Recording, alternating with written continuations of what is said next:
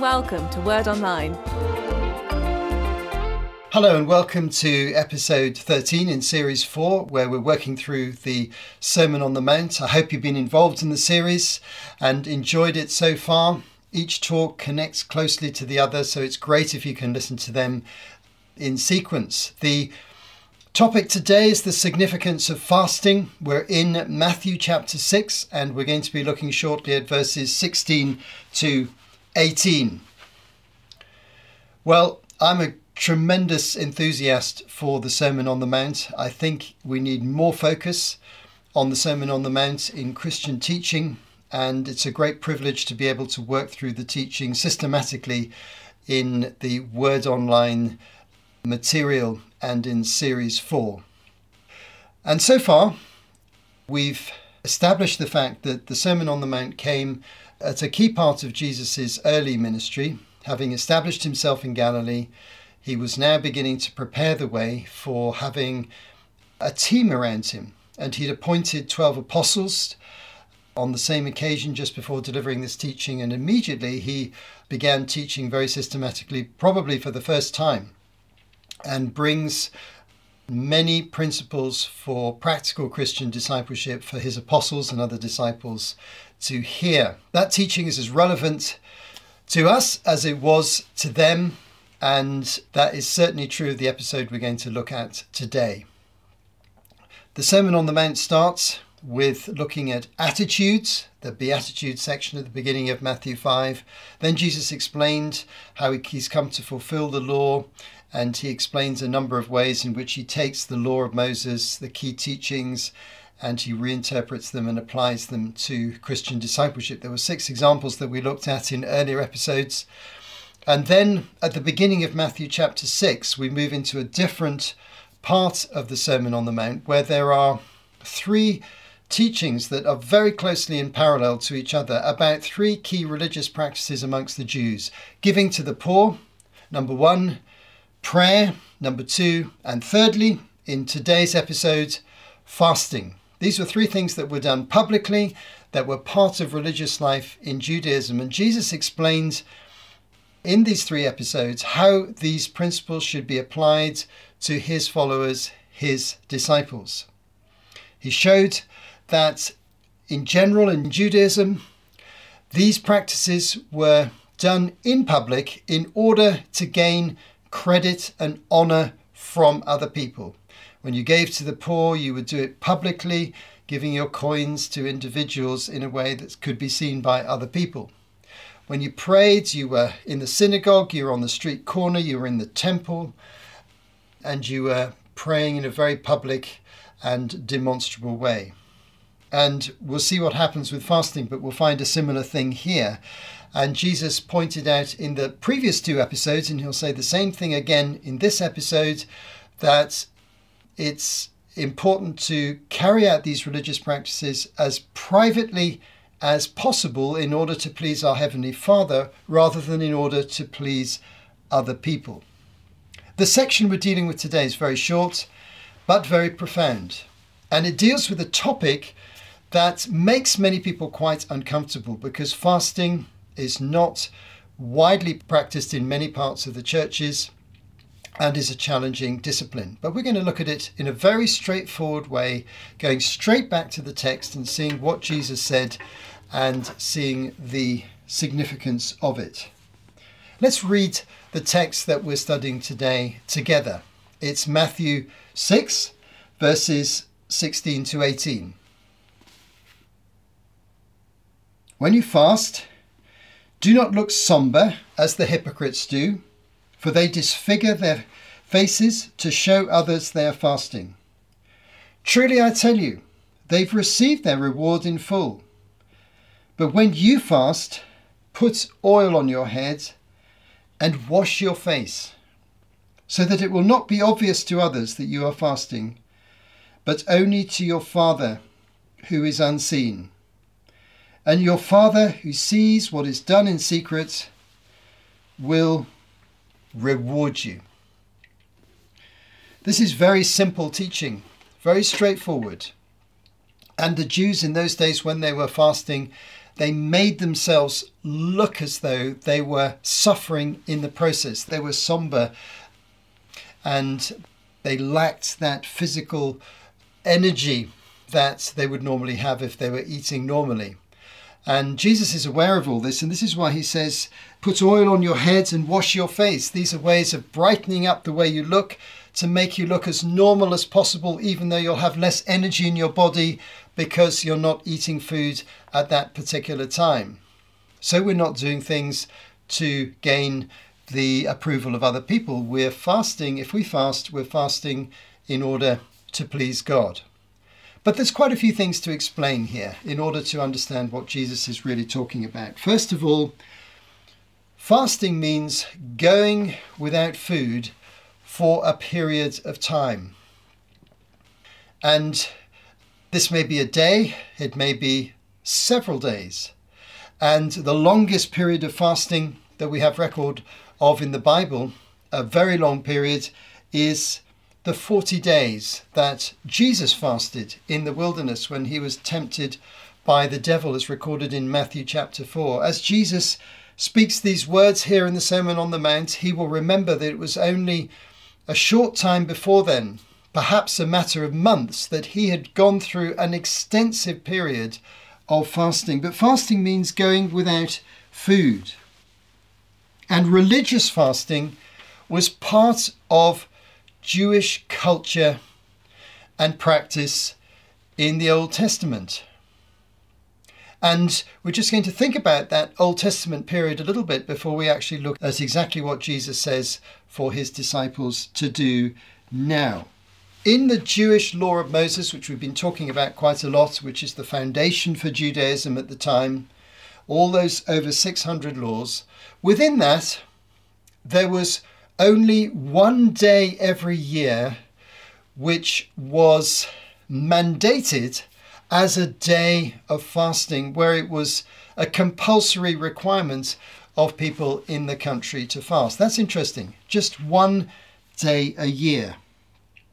Let's have a look at that day before we proceed any further. And I'm going to read a passage from the book of Leviticus, chapter 16, verses 29 to 34. Now, this chapter describes a particular day called the Day of Atonement, known as Yom Kippur in Hebrew, and that's a well-known phrase today for those of you who are familiar with Judaism.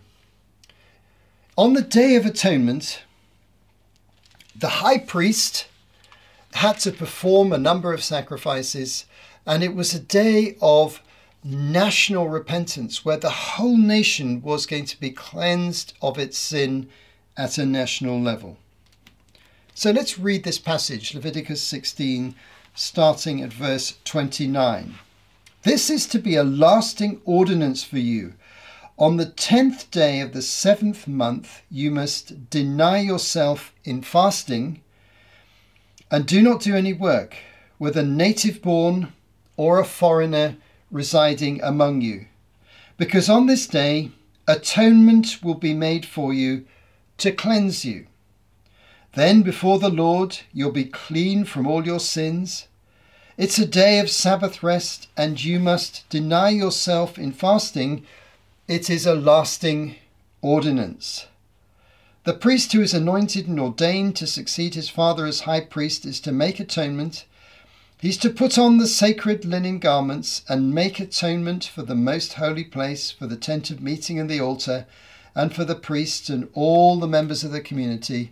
This is to be a lasting ordinance for you. Atonement is to be made once a year for all the sins of the Israelites. And it was done as the Lord commanded Moses. If we read a bit more, we will find that this day of national repentance and cleansing was to be done symbolically through the sacrifice of two animals. Two goats were chosen on this particular religious festival. One was sacrificed and killed as a sacrifice, a substitutionary atonement, And the other goat was used in a very different way. The hands of the priest were laid on the goat, and the priest confessed the sins of the nation in a symbolic gesture to transfer the sins from the nation to the goat. And the goat was pushed out into the wilderness area, the desert area, not far from Jerusalem, on its own, in the expectation that it would die in the wilderness. Now, these two symbols symbolizes sin paid for through death and sin removed through sending out the goats into the wilderness. That goat became known as the scapegoat.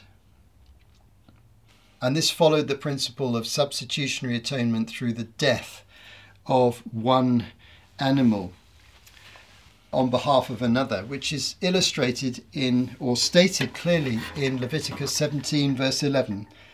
For the life of a creature is in the blood, and I have given it to you to make atonement for yourselves on the altar. It is the blood that makes atonement for one's life. Now, this principle of atonement, of course, was developed and was the basis for Jesus's sacrificial substitutionary death on the cross for us. Now, I'm telling you all this because this is the context in which the Israelites were called upon to fast. Fasting is a sign of sincerity and a sign of focus and a sign of humility. So the Israelites were to be humble on that day, as the sins of the whole nation were being dealt with through this process of sacrifice on the Day of Atonement. It was a day when everyone rested, it was a Sabbath day, and they fasted, identifying their need of God in that process. So that's how fasting started formally in the religious life of the Jews through the law of Moses. Now, later on in Judaism, other fasts were added by tradition as certain events happened, particularly the exile of the Jews to Babylon, and various fasts were instituted. These were never commanded by God. Now, as we move forward into the New Testament, we find that fasting has become an important part of religious tradition and is a mark of righteousness and holiness and godliness in the Jewish way of thinking. This is illustrated, for example, by the Pharisees, a sect that Jesus dealt with frequently. We'll talk about them a lot later on, who were very religious and very particular about all their religious duties. And in the parable of the Pharisee and the tax collector in Luke 18 and in verse 10 to 12, Jesus said the following: 2 men went up to the temple to pray, one a Pharisee and the other a tax collector. The Pharisee stood by himself and prayed, Lord, I thank you that I'm not like other people, robbers, evildoers, adulterers, or even like this tax collector. And notice this in verse 12. This is the key. I fast twice a week and give 1/10 of all I have. Now, this is an insight into the Pharisaic way of life and the Jewish religious mindset, where fasting was highly prized as a sign of righteousness and religious goodness. And the Pharisees were a key indicator of that. Bearing in mind that fasting was only mandated once a year in the Old Testament, now the Pharisees are fasting twice a week. We know that also from the New Testament that John the Baptist's disciples fasted. We know that Jesus fasted once for 40 days. So there are all these different patterns of fasting. And so now we come back to our text, and we're going to look closely at the text.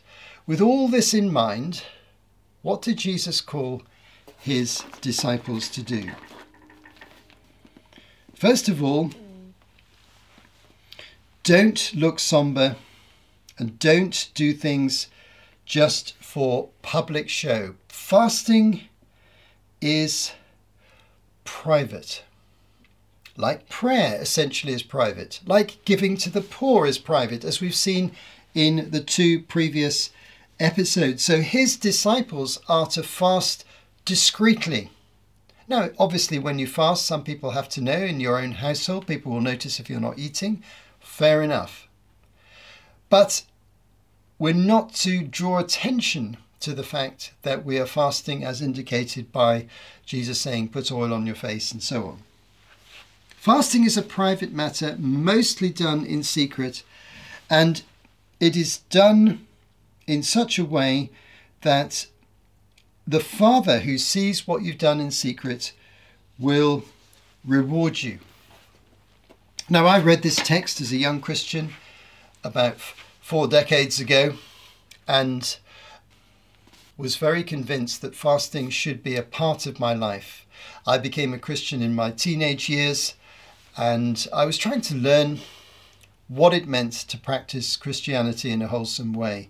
And so I went through the Sermon on the Mount, as we're going through now, many, many years ago. And I came to this passage and I realized that many of my Christian friends never talked about fasting. They never practiced fasting in any way that I knew. But I knew 1 or 2 who did. And I noticed what they did was that they fasted at a time when they felt inside of them a need to really seek God for some particular issue, really have dealings with God, really ask God to do something big in their lives or in the lives of their families or in their work or in some other situation in their life. And they would take themselves away and they would just fast for that reason.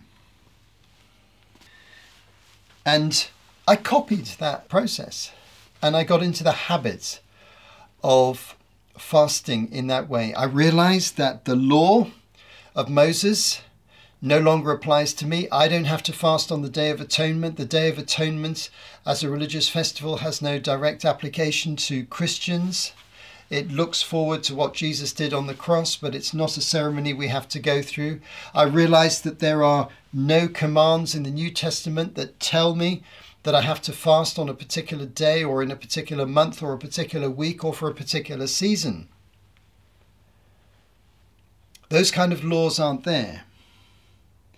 This is done through the leading of the Holy Spirit. Yet we see that Jesus clearly teaches that his disciples will fast.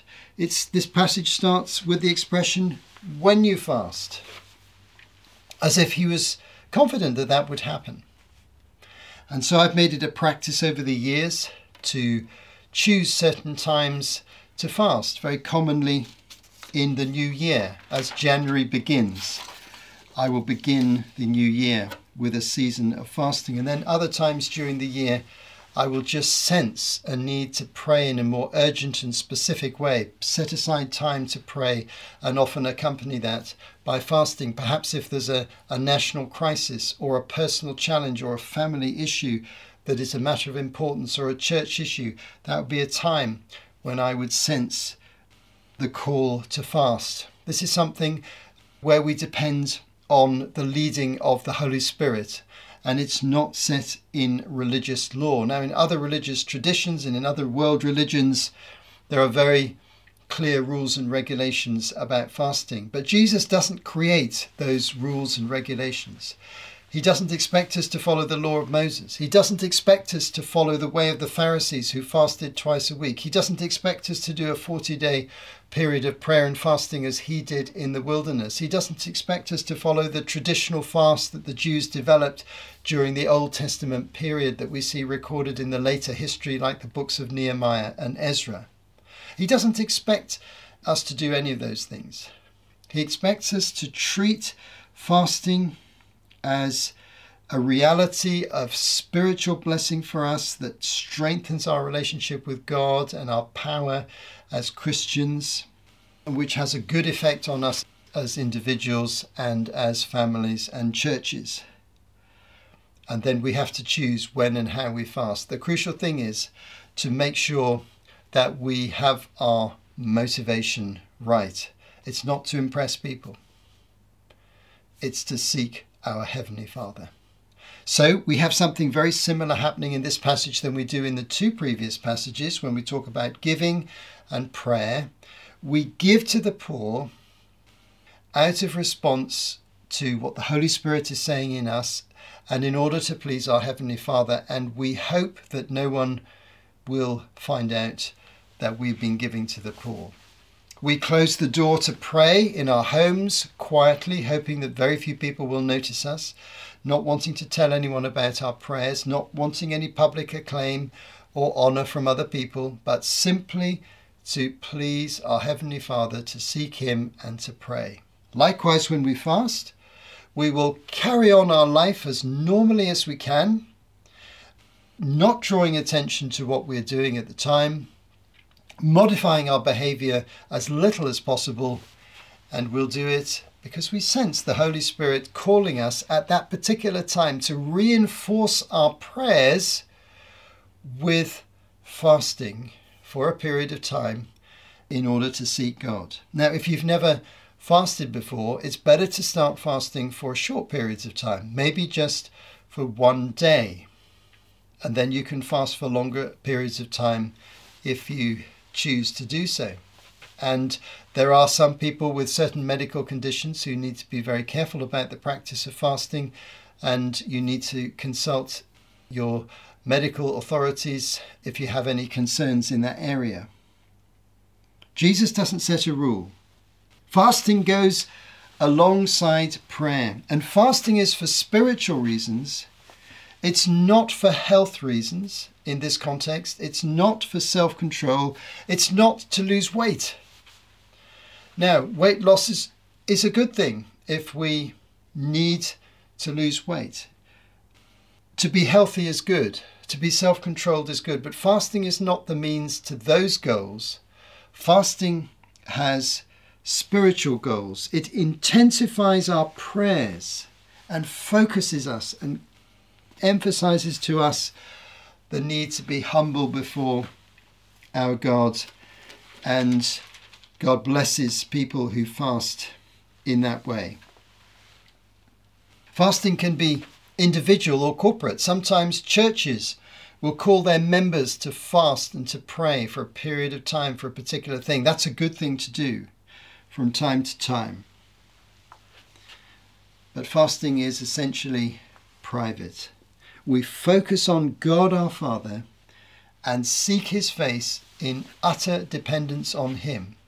Fasting brings a degree of physical weakness, and that creates a sense of dependence. It reminds us of our physical frailty and our dependence on God, and that is a good thing.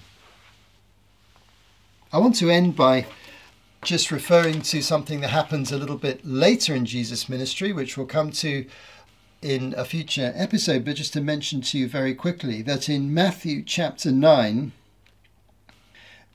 Jesus was asked a question about fasting. And this really gives another insight into his view of fasting for his own disciples. Let me read this to you. Matthew 9, verses 14 and 15. Then John's disciples came and asked him, "How is it that we and the Pharisees fast often, but your disciples do not fast?" Jesus answered, "How can the guests of the bridegroom mourn while he is with them? The time will come when the bridegroom will be taken from them. Then they will fast." Now, in this little statement, he is the bridegroom in that metaphor. And whilst the disciples are with Jesus, they're not being called to fast. But when he has gone, when he has died and been raised from the dead and ascended, there will be times when the disciples will fast. In conclusion, I want to just emphasize that there's something of a mystery in the practice of fasting. Very little is said about it by Jesus, but what he does say is very important. Fasting is a spiritual discipline that all Christian disciples should consider, even if it's only very occasional. And so If you're one of those people who's never really seriously considered fasting, can I encourage you to use this episode as a basis for looking again at that issue? If you're someone who's used to religious traditions where fasting is compulsory and public and part of major religious festivals and events, then can I encourage you to see that Jesus speaks of fasting in a rather different, more individualistic way. He's not setting up church seasons of fasting. So thank you for listening to this episode. I hope you found it stimulating, and I hope you continue with us as we carry on through the Sermon on the Mount and as we carry on through Matthew 6. And Jesus now turns his attention away from these particular religious practices to another vital issue in discipleship, which is concerning materialism and material wealth. So I hope you'll join us for the next episode, and thanks for listening. You have been listening to Martin Charlesworth for Word Online. To find out more, visit wordonline.org.